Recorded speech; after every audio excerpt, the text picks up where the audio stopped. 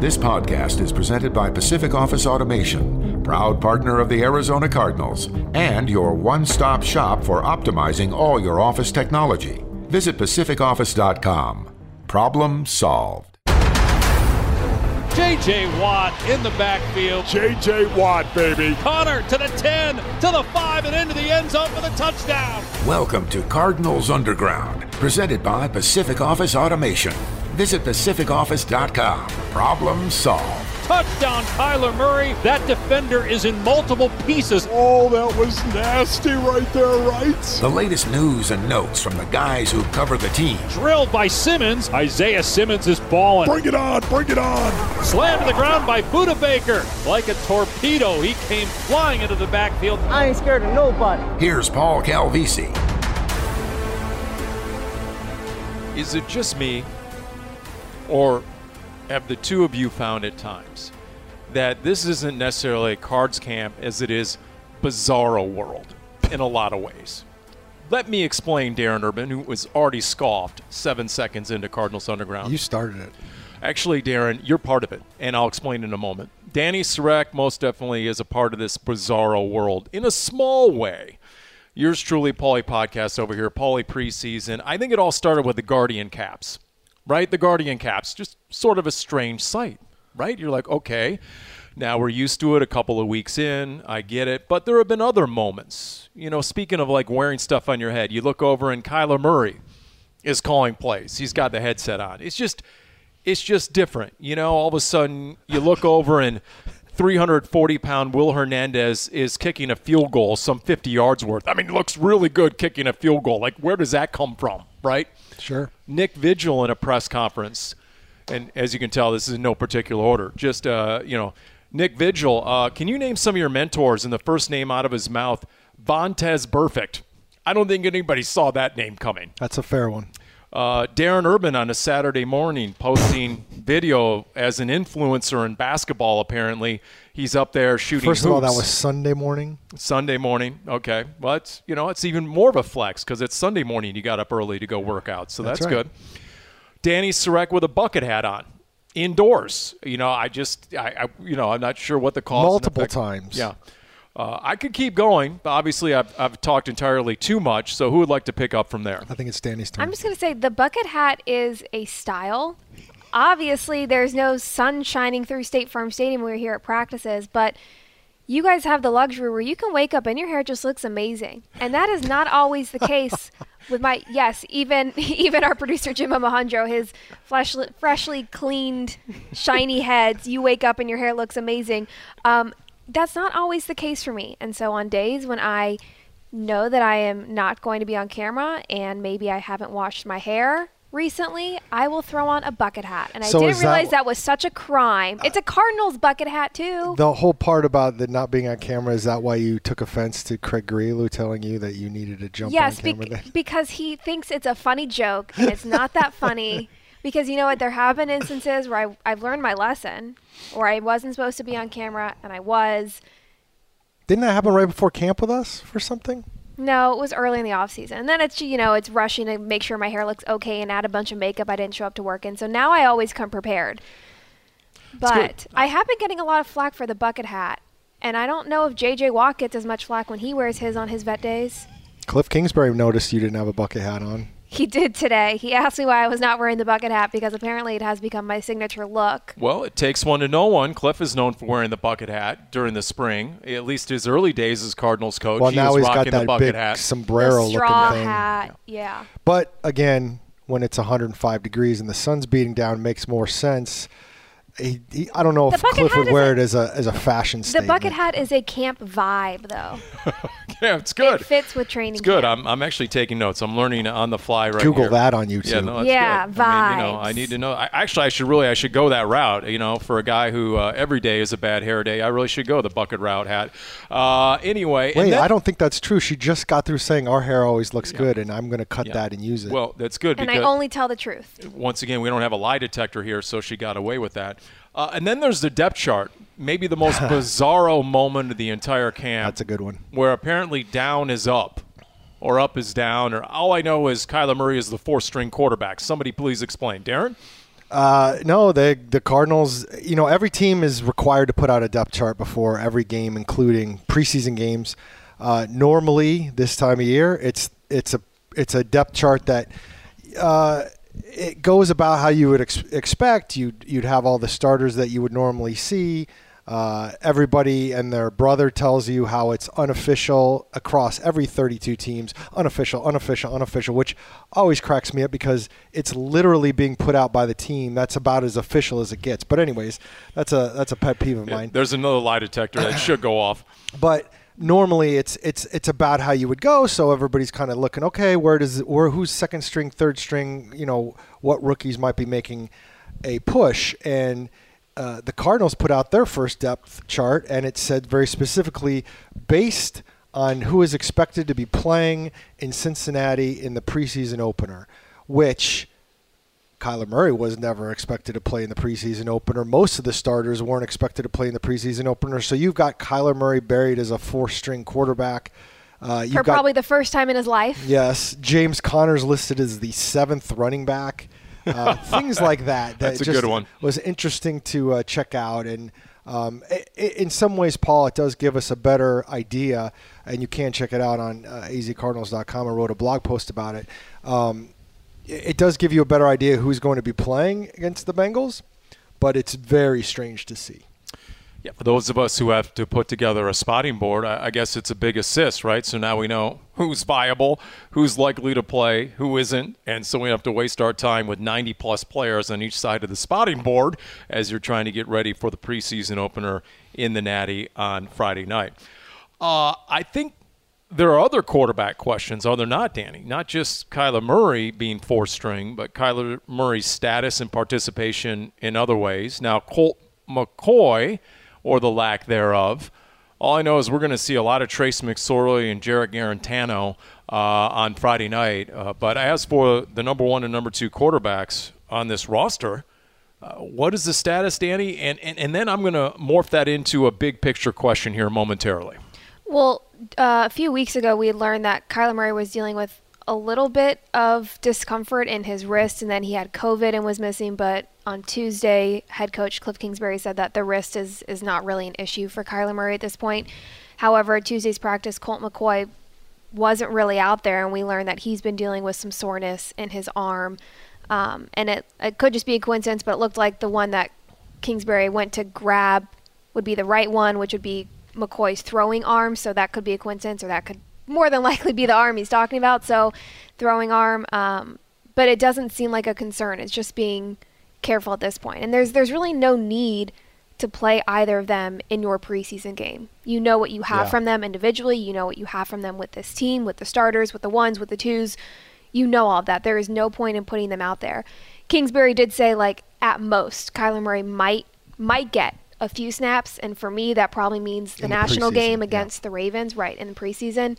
So there's no need to see McCoy or Murray in this first preseason game in Cincinnati. And Trace McSorley has been getting a lot of practice time with Murray out with COVID last week and resting his arm, and now McCoy resting his arm and all that stuff.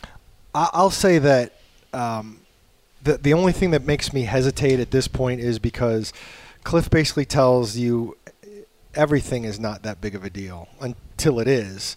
And so while I tend to believe that by the time we get to week one in the Chiefs that Colt McCoy will be fine as the backup quarterback and Kyler Murray will be fine as the starter, until you see them back out there and throwing, you kind of wonder a little bit, because with all due respect to Cliff, he's going to play it pretty close to the vest, and if And guess what? You're not required this time of year to provide any sort of injury update, correct? No, you're not. But this is still the point of training camp, where now that these players, they've all been working out in the offseason, but this is still different. This is the point where those little tweaks happen a lot of times, of the soreness and adjusting and all of that. But I will say that here's the issue. When it comes up the first time, we just hear, well, we're just giving him a rest day. And technically that's true, but now it comes out, okay, now he's got a sore arm.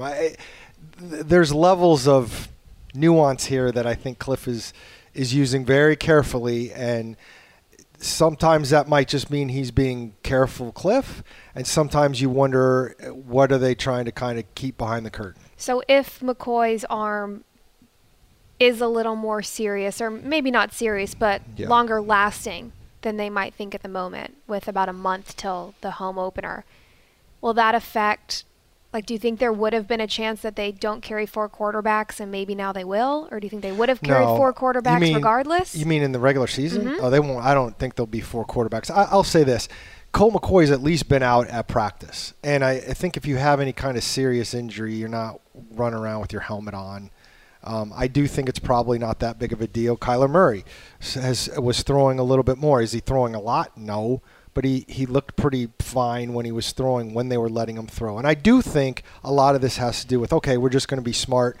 Like you were saying, Danny, we got so much time between now and the regular season, and these guys are going to play in the preseason games. Now it's just basically like getting through time.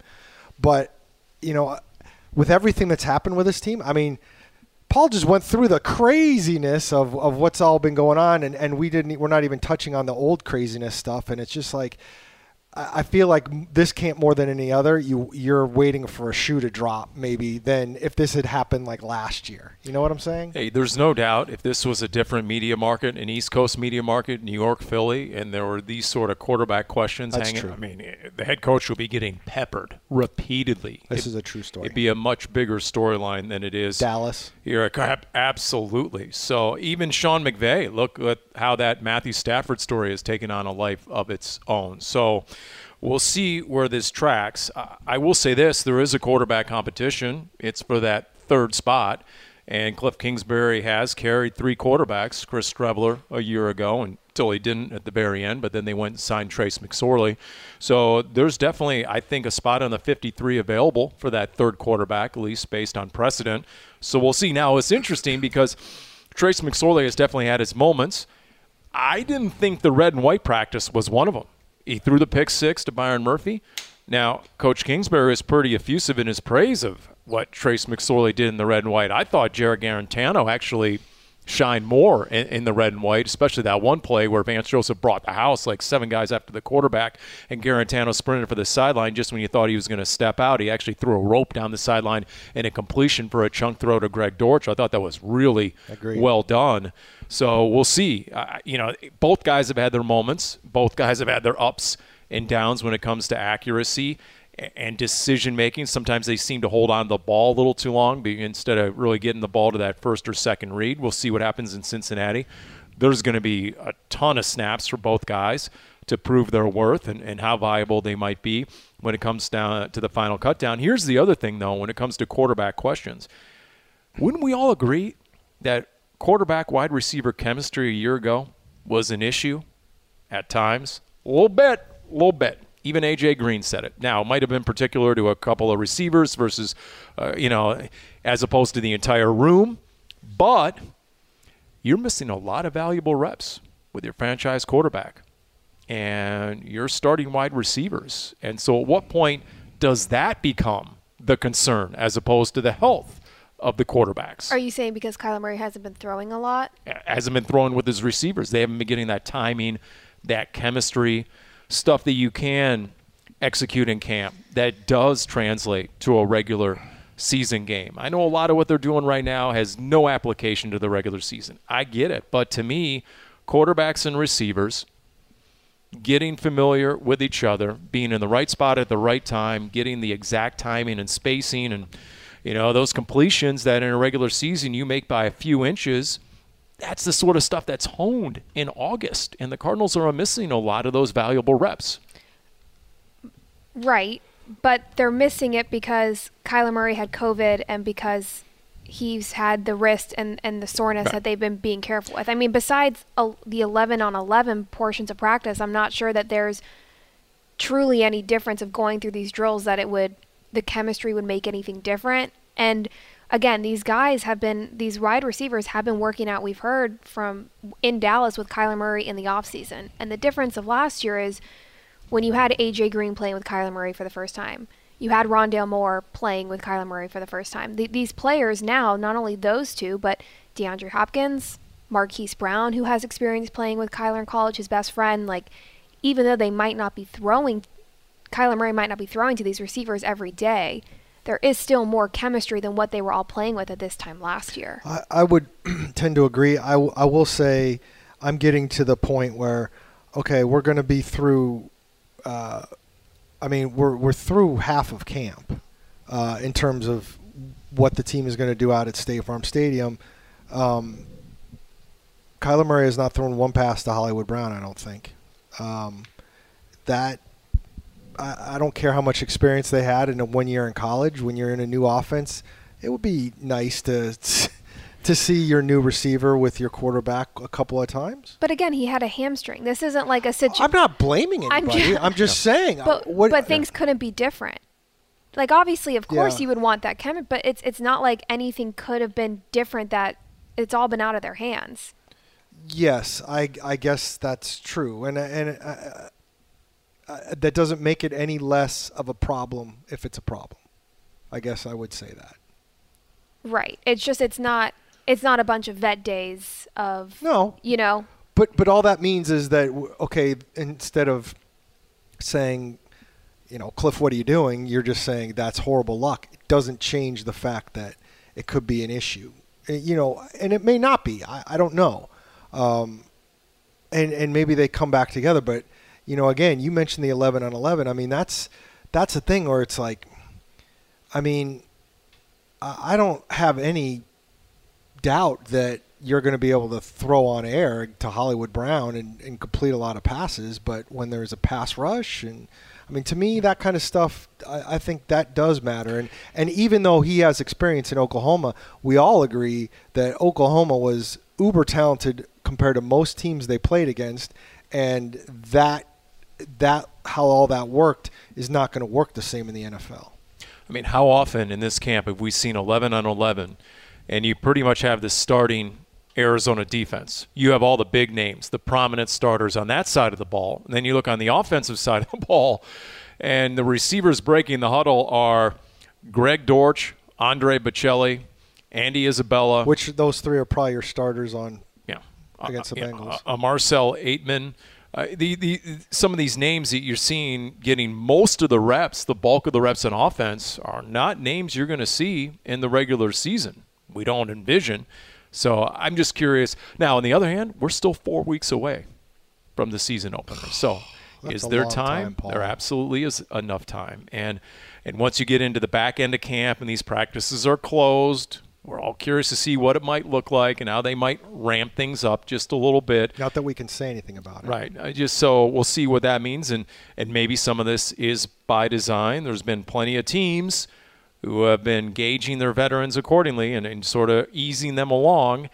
And that's the way this is going to continue to go, I firmly believe, in the NFL. After you went 2020 and you basically didn't have a preseason, everyone looked around, especially the players, the veteran players, said, why do we need this? And so you're just going to see a trend in that direction. So, but there's still a lot of questions to answer, right? I mean, in terms of the known versus the unknown, what do we know so far for sure? We know the starting offensive line. We know that with the injury to Justin Murray, it's going to be Will Hernandez. So left to right, DJ Humphries, Justin Pugh, Rodney Hudson at center, even though we haven't seen much, if any of them, at Cards Camp so far. And then Will Hernandez and Kelvin Beachum on the right side. By the way, those two were working on some of the tandem blocks, and it was good to see those guys execute some stuff earlier today and give each other a fist bump. So you got those two guys working on their chemistry, Will Hernandez, Kelvin Beachum. What did Beachum say? He said he's like a refrigerator. That's how he described Will Hernandez to the media. That's a pretty good line. It was actually, I think it was your question. He said a Brahm Bull? A Braham Bull? How do you pronounce? You're from Texas. What, Brahma? Brahma Bull. Brahma Bull. Okay. Which, if you go to Kelvin Beachum's Twitter, you can see the video of the bull that his family has, that his mother named Valentine, that he was comparing to Will Hernandez in a good way. But it looked like a pretty mighty bull. If you're Will Hernandez, are you like, hey, I'd rather be a Brahma Bull or a refrigerator?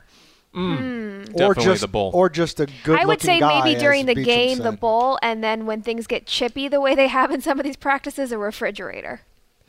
He looked like a refrigerator when J.J. Watt tried to hit him. Exactly. The refrigerator might have more endorsement potential. You could work with an appliance maker. That might work better long term in terms of the business aspects of it. But in terms of the O-line, that's known. Otherwise, the back end of the receiver room still undefined. The back end of the running back room undefined. Here's a hot take for you. Is Jonathan Ward in trouble? James Conner, a lock. Darrell Williams, I think, is a lock. Doesn't have to do much. He's going to be a lock just based on his track record in the NFL. Eno Benjamin, it just doesn't stop. He continues to get props and praise from the head coach. He is most definitely out of Cliff Kingsbury's doghouse. So you're officially dumping your conspiracy theory of a few weeks ago. Keontae Ingram has that would looked be a good. yes. We did not forget, Paul. I'm moving. These things evolve. They happen in real time. You have to adjust accordingly. Sometimes you have to call an audible. Got it. Just checking. So is Jonathan Ward in jeopardy right now as a guy who you figure is going to be on the outside looking in when it comes to running back reps? I know he's a standout on special teams, but if I'm number 29 Jonathan Ward, I'm coming ready to ball in these preseason games. This one's hard because I don't think that the rookie Keontae Ingram is set to be a practice squad player. He has received a lot of praise, and he has looked good out at practices, and that's a really good point, and probably going to be one of those harder decisions. A sneaky position that we've talked about having a full room, but we haven't really talked about that as the position group that might be one of the harder cuts, because you bring up a good point. They really like Jonathan Ward on special teams, but it doesn't make sense to carry 5 running backs. No, and not unless Ward is one of Jeff Rodgers, like, hey, this is my one non-negotiable guy. I got to have this guy. And I don't know if he is. And the question then becomes, if he's not, what does Keontae Ingram give Jeff Rodgers? See, we all watch Keontae Ingram on offense, and yeah, he's looked pretty good. I can't say that I've paid super close attention to what he's done on special teams. And if he's just a bust over there, that's going to be a problem, because he's probably the 4th running back if he makes a team. Look, this team, I will say this. You said you don't see him as a practice squad guy. I don't know if I'd want to put him out there either, but this team did carry a running back just a couple of years ago and had him inactive every week just to make sure that they kept him on the roster and didn't lose him trying to put him on the practice squad, and that was Eno Benjamin. All year long, as a rookie, he was inactive each game, but they were afraid if they tried to cut him and put him on the practice squad, somebody would scoop him up. And I could see the same thing with Ingram. I also, from what we've heard from coaches, it sounds like Keontae Ingram plays more of that style similarly to James Conner. So if they like the way he's trending, you would want him on the roster if James needs more breaks, and it's not a Darrell Williams situation, Eno Benjamin situation. You need that trucker, then that sounds like it would be Keontae Ingram. Well, see, to me, it's funny because when I look at those running backs, only Eno kind of, to me, fits what Chase Edmonds gave you last year. The other 3 guys, to me, are the same kind of player. I know Darrell Williams has got a little bit, he's a little bit probably more shifty, but when you look at Darrell Williams, I don't think Chase Edmonds. I think James Conner. I mean, this is a thick man. Lots of C's, no K, and thick man. I was going to go there, and then I thought, I'll let Danny make that call. What's interesting? That's what I'm here for. What's interesting about Keontae Ingram, they list him at 6 foot 221. I know when we interviewed him after rookie minicamp at the end of June, he said he's about 218. But he also said when he was at Texas, he was 240 plus at one point because they wanted him to be a fullback in that system. He was used much differently at SC than he was at Texas, and I don't think he was real fond of the way he was used at Texas as more of a fullback, and they wanted him to bulk up. So I wonder why he transferred. So there's that. I tell you, known and unknown position groups, corner. Wow. I mean, even earlier today, Cliff Kingsbury himself said to be determined, quote unquote. And I think everything is to be determined. Is Byron Murphy your number 1 corner? Sure. But is he a number 1 outside corner, or is he your number 1 slot corner? Who exactly are the other corners? Marco Wilson was on 98.7 FM with Wolf and Luke, and he gave an unprompted shout-out to Antonio Hamilton just yesterday, saying if there's one guy in camp who's really playing well, it's Antonio Hamilton. I wonder if that's going to cost Marco Wilson. I don't know.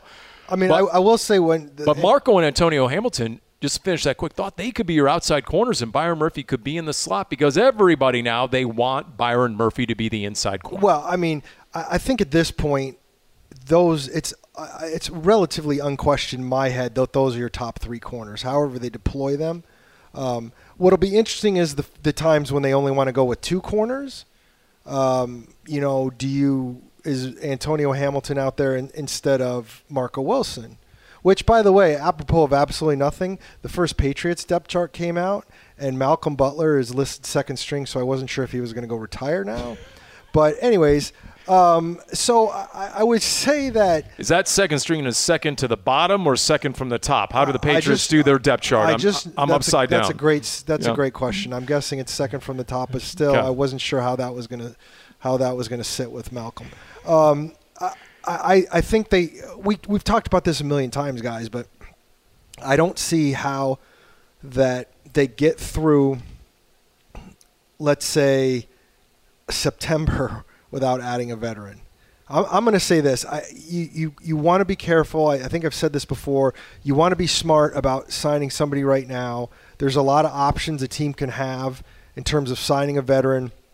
And if you wait until after that first week of the regular season, you can sign a guy and his contract isn't guaranteed, which gives you a little bit of leeway if you decide to sign a veteran who may or may not have a lot left in the tank. You can take that risk and sign them to a big contract. And if it turns out they do have something left in the tank, then you've got potentially a starter. But if you don't, you're not hooked up with that money. I mean, that has happened to this team before. I mean, if you remember, obviously it was before Danny's time, but the great Michael Crabtree experiment of 2019 where they signed him with a week or so left in training camp, signed him to a relatively big deal considering, and flamed out super quick and got cut before September was over, and then they were on the hook for all that money. When you look at, you've got the roster in front of you, Paul. I mean, looking at Cincinnati coming up and the rest of the preseason, numbers-wise, do any of those three, I mean, there's no way those three have to play, Byron Murphy, Antonio Hamilton, and Marco Wilson. Do they have the numbers? To at put the guys like out there? for pre? I would think. First of all, I'm guessing Marco Wilson on the crazy depth chart is listed as a starter for the Bengals. Yeah. So my guess is going. Marco Wilson play. is absolutely going to play. He's going. You got to put some guys out there that, the Zaven Collins of the world or the Marco Wilsons, the ones who need the reps. But I think they've got enough bodies. I mean, if you've got to put if you put Josh Jackson or Jace Whitaker and they got to play 3/4 of the game on defense, it is what it is. Christian Matthew, the rookie, Right. he'll get a lot of reps. The question to me is, how much of this is Marco Wilson re-earning his starting spot, and how much of this is what we would be told of slowly amping him back into things with the groin injury groin injury that we were told of about a week ago. I see where you're going with this, Danny, because we were talking about this. We were at practice. That's just, we might not know the answer, but it's something that is curious. But employing the coach to English translation dictionary, right, I would say it's more performance versus injury on Marco Wilson. That's just my sense, the vibe. And that's what we were thinking, that, look, here's a guy who came in. I think the way it was set up last year was we're going to slowly move him in, and because of circumstances like the aforementioned Malcolm Butler and how he played and all that stuff, and that Marco Wilson ended up starting all year. And, maybe you are to the point where you're trying to make sure that he understands that it was more you played okay, but it was more circumstance that got you that spot, and you need to, as Danny called it, re-earn it, rather than just assume that this is your spot. And it's a tough place for him to be in. I get it. I mean, you're a 4th-round pick. You feel pretty good about stuff. You feel like, hey, I started. I should be able to run with this. And consciously or unconsciously, maybe you're subconsciously. I guess unconsciously wouldn't work because you'd be knocked out. But you're not quite where you need to be mentally. That was the same thought I had on cover 2 with Craig Grelu, as not having any proof that necessarily Marco Wilson is walking around with a big head or not showing up prepared or not paying attention in the film room. But that's kind of what my gut was you're in year 2, you started as a rookie, had a good year, got a lot of compliments, but that doesn't mean that you are set the way someone like a Byron Murphy has earned that spot. And maybe this is just that reminder of this is only year 2 for you. Yeah, I don't pay attention to anything Craig Grelu does. So. I mean, Grillo's got to raise his game because he probably failed to cite that if you look at passer rating against, it was not a good stat for Marco Wilson last year. It was 120 plus. Yeah. Quarterbacks thrown against Marco Wilson at a passer rating of 120 plus, and he's owned his declining performance at the end of last year, and he has said on the record, look, it might have been a rookie wall of sorts. Without me knowing it, I might have hit a rookie wall of sorts. It is a long season. It was a long off season going from college to the pros, which a lot of those guys don't realize is you work out, you get ready for the combine. You don't really have an off season from your last season in college to your first season in the NFL, and then it catches up to you come November, December, January, and it appeared, it most definitely did with Marco Wilson. So the question is, okay, he's owned that on the record, but has it been reflected in the work ethic and in maybe some of the commitment? Why is it that the coach has felt the need to repeatedly say that, guess what, to be determined when it comes to corner, basically put him on double secret probation. They need to see it before they give it to him. So that's definitely something that's going to have to be earned. And they do have bodies, whether it's Josh Jackson or Breon Borders or, Jace Whitaker has been around this system for more than 2 years. So we'll see how that plays out. But I know a lot of fans are saying, okay, hello, there's cap room. Where's the time sign at cornerback? What are you waiting for? Darren made a really good point about maybe they are indeed waiting to after the first week of the regular season, or maybe they're waiting for this first preseason game to truly see, because how many guys have said, okay, at this point the defense knows the offense's playbook and it gives the corners a little bit of advantage because they pretty much know the routes that are coming in practice. Now you're going to get a real gauge, hopefully, depending on who the Bengals play, as to what your corners look like in a game situation. I think the other thing, too, is I think it's more realistic you're going to wait till after week 1 of the regular season. But something else of those wondering why hasn't anything happened yet, teams haven't started cutting players. Once we get through some of these preseason games, there are moves that are going to be signed. It's probably not going to be one of those big time signings that people are wanting, but pieces are going to start moving. Teams are going to start making cuts, and players that they liked either in the draft this year, a couple of years ago, whatever it might be, things are going to get moved around. I'm curious to know that there are still some veterans out there, whether it's Joe Hayden or Robert Alford or Kevin King. Kevin King, that's what I was thinking of. There might be one other guy, but again, there's a reason why these guys are out there, whether it's their level of play or their level of play compared to what they are expecting to be paid. That's part of, I would think, one of the problems the Cardinals have right now is they probably don't want to pay a ton of money for this spot. And if you've got any kind of talent at this point, the Cardinals desperately need somebody, so you don't want to just come in and play for nothing because you're going to have to come in. Who was the guy who did that and made jokes about regretting how much he signed for? Was that Tramon Williams maybe? Because you come in and all of a sudden you're number 1 or number 2. And, if Byron Murphy has to play inside, if you're the number 1 outside cornerback for a team, you feel like you should get paid at least a little bit. Well, if you're Marcus Golden right now, you're maybe thinking that I'm the number 1 pass rusher on this team. ... We'll see about that. I tell you, just looking at some of these other – you got Cincinnati, you got the preseason opener, and then there's always those players you want to see under the lights. Literally, not just the cliche, it'll be under the lights. BA's old saying, right? Get exposure or get exposed. Danny, is there a name or a number, a guy you really want to see? Okay, look good in camp. Let's see him now in a preseason game. Who would that be? I think looking on defense, Myjai Sanders has looked good in practices. He's received a lot of praise for having that natural ability and kind of taking him to the next level. So I would like to see him perform well. He's going to get a lot of snaps. This is a player that the Cardinals are hoping they can rely on in that rotation with Dennis Gardeck, Devon Kennard, in the loss of Chandler Jones. But offensively, this one's a little harder because I am excited to see Keontae Ingram play, but these rookie offensive linemen have looked good. They've been getting a lot of reps. They've been getting and not just reps with other rookies. They've been getting reps with a lot of veterans as well. And so when you look at Lacita Smith, who didn't play center in college, but that's where they've been having him practice, and Marquise Hayes, and I'm excited to see those two as well. I know you asked for one player, and I gave you three. That's okay. No, there's plenty. I'm going to have multiple players, too. Great. I mean, I'm not going to lie. Given the circumstances of what we all talked about, he's not under the radar by any stretch of the imagination, but I want to see Marco Wilson. I mean, the Bengals aren't going to be playing Joe Burrow, and I'm guessing they're not going to be playing a lot of those really excellent, awesome Super Bowl wide receivers. So he should be able to be really good against whoever he's going against.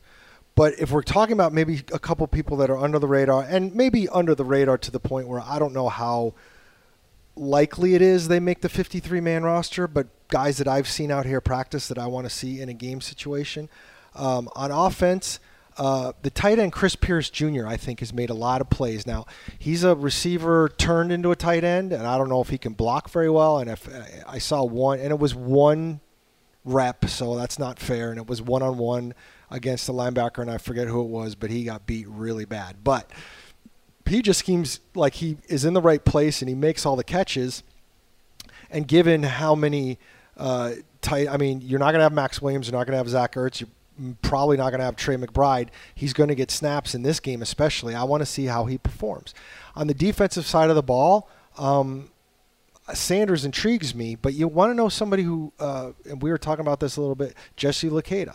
Yep. The seventh-round pick out of Penn State, who spent a lot of his time as an inside linebacker at Penn State, but they're using him as outside linebacker, and he looks pretty solid. And I know he's really smart, and I'd like to see kind of how he does. Now, I'm always hesitant with the pass rushers that are down on the depth chart in preseason because, as we know, Paul, there's been a couple of them over the years that have had really good preseasons, and then every fan gets ticked off beyond all recognition because they don't make the team. And hashtag Cappy. Cappy, baby. Don't ever forget him. Who was the other guy? Pass should always go into the Dora the Explorer. It was a Dora. Vontarius Dora, yeah. Yes. That's the other one. Guy. Yeah, that's the other one. Yeah, they were all August. We should come up with the all August team. That's really what we really need around here. All August team. I was talking to a couple of front personnel guys for the team at practice, and we were all talking about – they had come up to me because I'm older than dirt, and I've been around here so long, and they were asking me about names of some former wide receivers that had blown up in the off season and then training camp, and then it just never worked. My arm's up. I got an answer. Whether it's Lance Long or that's a good one. Steven Williams. Steven Williams. He did that 2 years in a row. Or Max Komar. Or I'm going all the way back to before I worked for the team and I was working for the Tribune, the great Seabiscuit Dan Sheldon in 2005. Oh, my goodness. Wow, that's a throwback, no doubt. But, yeah, Jesse Luketa, that's interesting. He ran a terrible 40. I mean, he ran like darn near like a 4.9 40 or something. Man, that's your speed. No, it was not good. Don't insult Jesse Luketa like that, Darren. I mean, Darren, tough talking Darren over here. Next time he puts up a video of working out, let's see your 40. Let's go Rich Eisen. Forget you shooting hoops. Let's see your Rich Eisen 40. That was a backwards compliment saying that he could run a 4.9 40. Do you think he can run a 4.9 40? No, I don't think so. I'm not getting in the middle of this. No stinking way. Are you kidding me? He has looked a lot faster than that in camp. Yes. Now, he hasn't looked as fast as a Myjai Sanders. And it's interesting. I've talked to a few guys about Myjai Sanders because, remember, players know players. And they say he's got really good bend. But he's one of those guys, I think everyone, to your point, Danny, I think that was a good first pick, Myjai Sanders. They all want to see what's he like at the point of attack. Can he defend against the run? Does he have the ability to be an inside pass rush? Because if you're a one-move pass rusher, you're done. You're done. You have to be the ability to get the edge, but also have enough power to get inside, and so, or else they'll just shuffle you to the outside every single time. So that's curious. I'll tell you the other guy at that position, who a few the personnel people have mentioned, is Victor Dimukeji. Oh yeah, Dimukeji. He's run with the first team now because of other vets sitting out, but Dimukeji, that whole first year to the second year, he's looked a lot better. Another smart guy. Yep. I mean, even Dennis Gardick looks awesome. How about the comments Myjai Sanders on Dennis Gardeck? Yeah, that was pretty funny. Where they asked him just about Gardeck in general and, the difference in the body types. You got this 6-foot pit bull, Dennis Gardeck, versus the long, lean, 6'5" Myjai Sanders. And he shook his head, Myjai, and he said, Yeah, Gardeck's pass rushing style is like the craziest thing I've ever seen. But then he went on to say he doesn't waste any steps. He doesn't waste any motion. It's all intentional. Yeah, everything he does. And it's funny because we're talking about all these pass rushers and being excited to see them and everything. And they've got to have all these guys. They've got to have Myjai Sanders. They've got to have Dennis Gardeck. And maybe they will need Jesse Luketa or Victor Dimukeje at some point because who else they got? I don't think we'll be seeing a lot of Isaiah playing in the preseason games.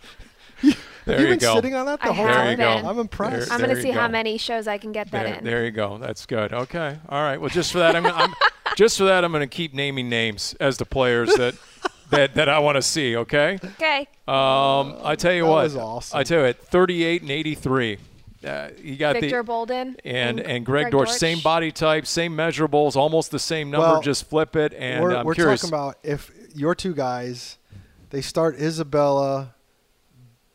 Is it Balotelli? Bachelia? Andre, Bachelia? no, it's Bocelli. Bocelli. And and I'm drawing a blank on who the third star. Oh, Rondale. Yeah, Oh, Rondale. no, Rondale's play. not going to play. Rondale's No? not going to play. You don't think no, so? It was Bocelli. Well, it was Marcel Aitman if he's going to be able to go. Aitman's actually I mean- tall. I was going for the Javante side. Payton? No. Oh, well, Isabella, But Dortch. The Dortch, that's who Yeah. it was. And I keep thinking to myself, I'm like, I mean, look at the size. It's Victor Bolden and Greg Dortch and Yep. Andy Isabella. Sure. It's the all diminutive American team. I mean- Yep. It's good. Marcel Aitman made a nice catch in the back of the end zone, showing off that 6'4" height. And Sure. then he didn't practice the next day, but Yeah, I don't know what happened with that exactly. But so, yeah, I mean, those. And then in terms of the offensive linemen, yeah, Lacita Smith at center, Marquise Hayes, who apparently has a nasty streak to him. Some of the Yeah. players are saying he's got some nasty to him. 73. Paul. Oh, No. it's Rashad Coward? Coward, yeah. The new- Apparently, the new Paul's just addition? going to list off No, everybody now. no. Apparently, he has impressed. He's making a run at this thing. And then, you know what? I'll be honest with you, because I'm not sure I'm quite buying it. Just going to keep it real. Josh Jones. I know Sean Kugler got up there and told the media earlier this week that he's, quote, a future starter. He's right now battling Josh Miles for that swing tackle position. Yeah. Here's my argument on Josh Jones, and I'm not trying to downplay any of this stuff, but like, to me, if you're a third round pick and you got a chance to be a future starter and you're going into your third year, how have you not been able to dislodge Kelvin Beachum? And I think Beachum is solid, but I don't. And it's not even a competition. No, it's not. It just isn't. Nope. So that's why I just wonder, okay, what are we going to see? I know what we hear on Josh Jones. I think you need to see it.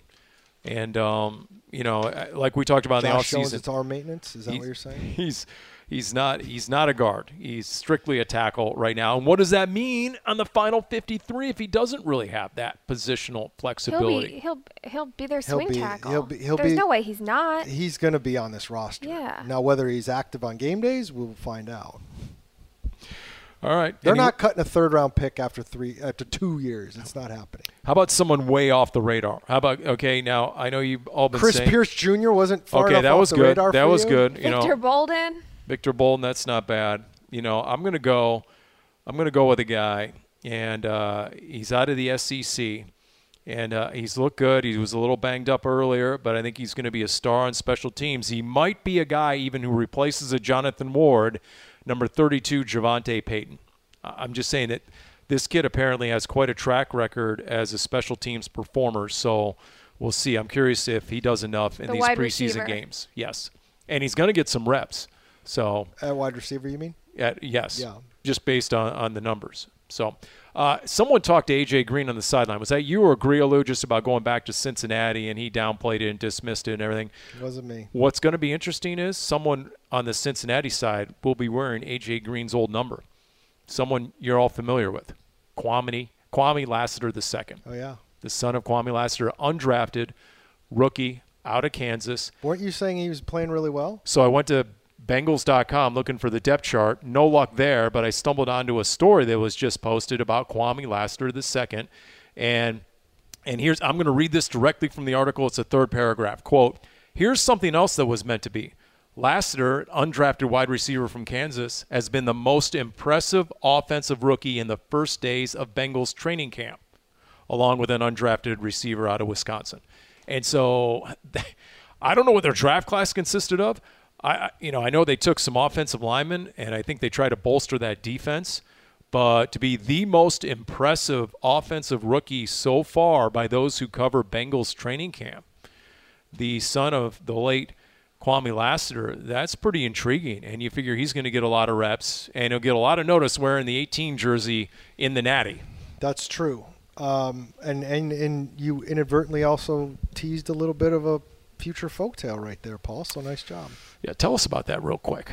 I know we interviewed Junior Spivey, former Arizona Diamondbacks All-Star and really close friend of the late Kwame Lassiter. That was an excellent interview. I tell you, just some of the raw material and interviews we've seen and heard about Kwame Lassiter, that is going to be must-watch. There's no doubt about it. Yes, that's.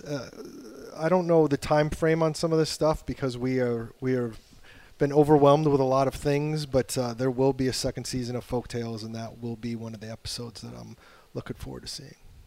Yeah. Danny, whenever it might drop. Danny, you're working on a couple, aren't you? The Folktales? Yes. You're the point person? Yeah, I was. Are you at liberty to tell us what is one of the topics? No, I actually conducted the interview with Erica Lassiter, which was a really, really wonderful interview. She was fantastic. I don't think we've officially announced all the actual episodes yet. Oh, so. I'm sorry. Yeah. Overstepping my bounds, as usual. So, okay. Don't hurt yourself. All right. Other than that, I guess that'll do it. I tell you, so far in camp, any other bizarro world happenings that that have come to mind that you've some of the practices have been like the fourth quarter of a preseason game, and some of the practices have actually been pretty. We actually had a scrap today. Here's how we end this thing. What was the scrap today? Was Zach Allen was involved, and Justin Pugh, and Sean Harlow was in there, so not bad. Scrappy. There was actual punches thrown. On this Tuesday that we're recording this, it's also offensive line coach Sean Kugler's birthday. True. It is linebacker Dennis Gardeck's birthday, and it is head coach Cliff Kingsbury's birthday. All in the same day. All in the same day. Wonder what Cliff's girlfriend got him. I don't know. You're smiling, and I wish I was in the know. You're the one laughing. I wish I was on the inside of that joke, but as usual, I'm on the I'm outside not. as well. I'm not. Hey, safe travels for you guys for the preseason game in Cincinnati. The fact that Darren now has his hood on and he's making jokes like wait, that. Wait, like I don't he's understand. She can wear person. a bucket hat and I can't put my hood on? I don't know. It's like is this like an alter ego and a different persona he's in right now with the salacious and sensational at the very end. It's cold in here. That's what it is. It is. I had to pull my ankle socks up through my shins when I got in because it was so chilly. Actually, the humidity in Cincinnati, I might have to borrow the bucket hat because the frizz factor will be bad. By the way, Danny's wearing her high top, so maybe she can go play some hoops. You know what, actually? Joke's on you, because in 7th and 8th grade, I was on the A team for my middle school basketball team both years. Now, I wasn't very good. It's because I was playing club soccer, so I had the stamina to keep up with all the girls who did play club basketball. But joke's on you, because I was on the A team for 2 years in middle school, Darren. So when you guys play basketball, you're going to invite me now? I never go play basketball with our coworkers. That is between you and them.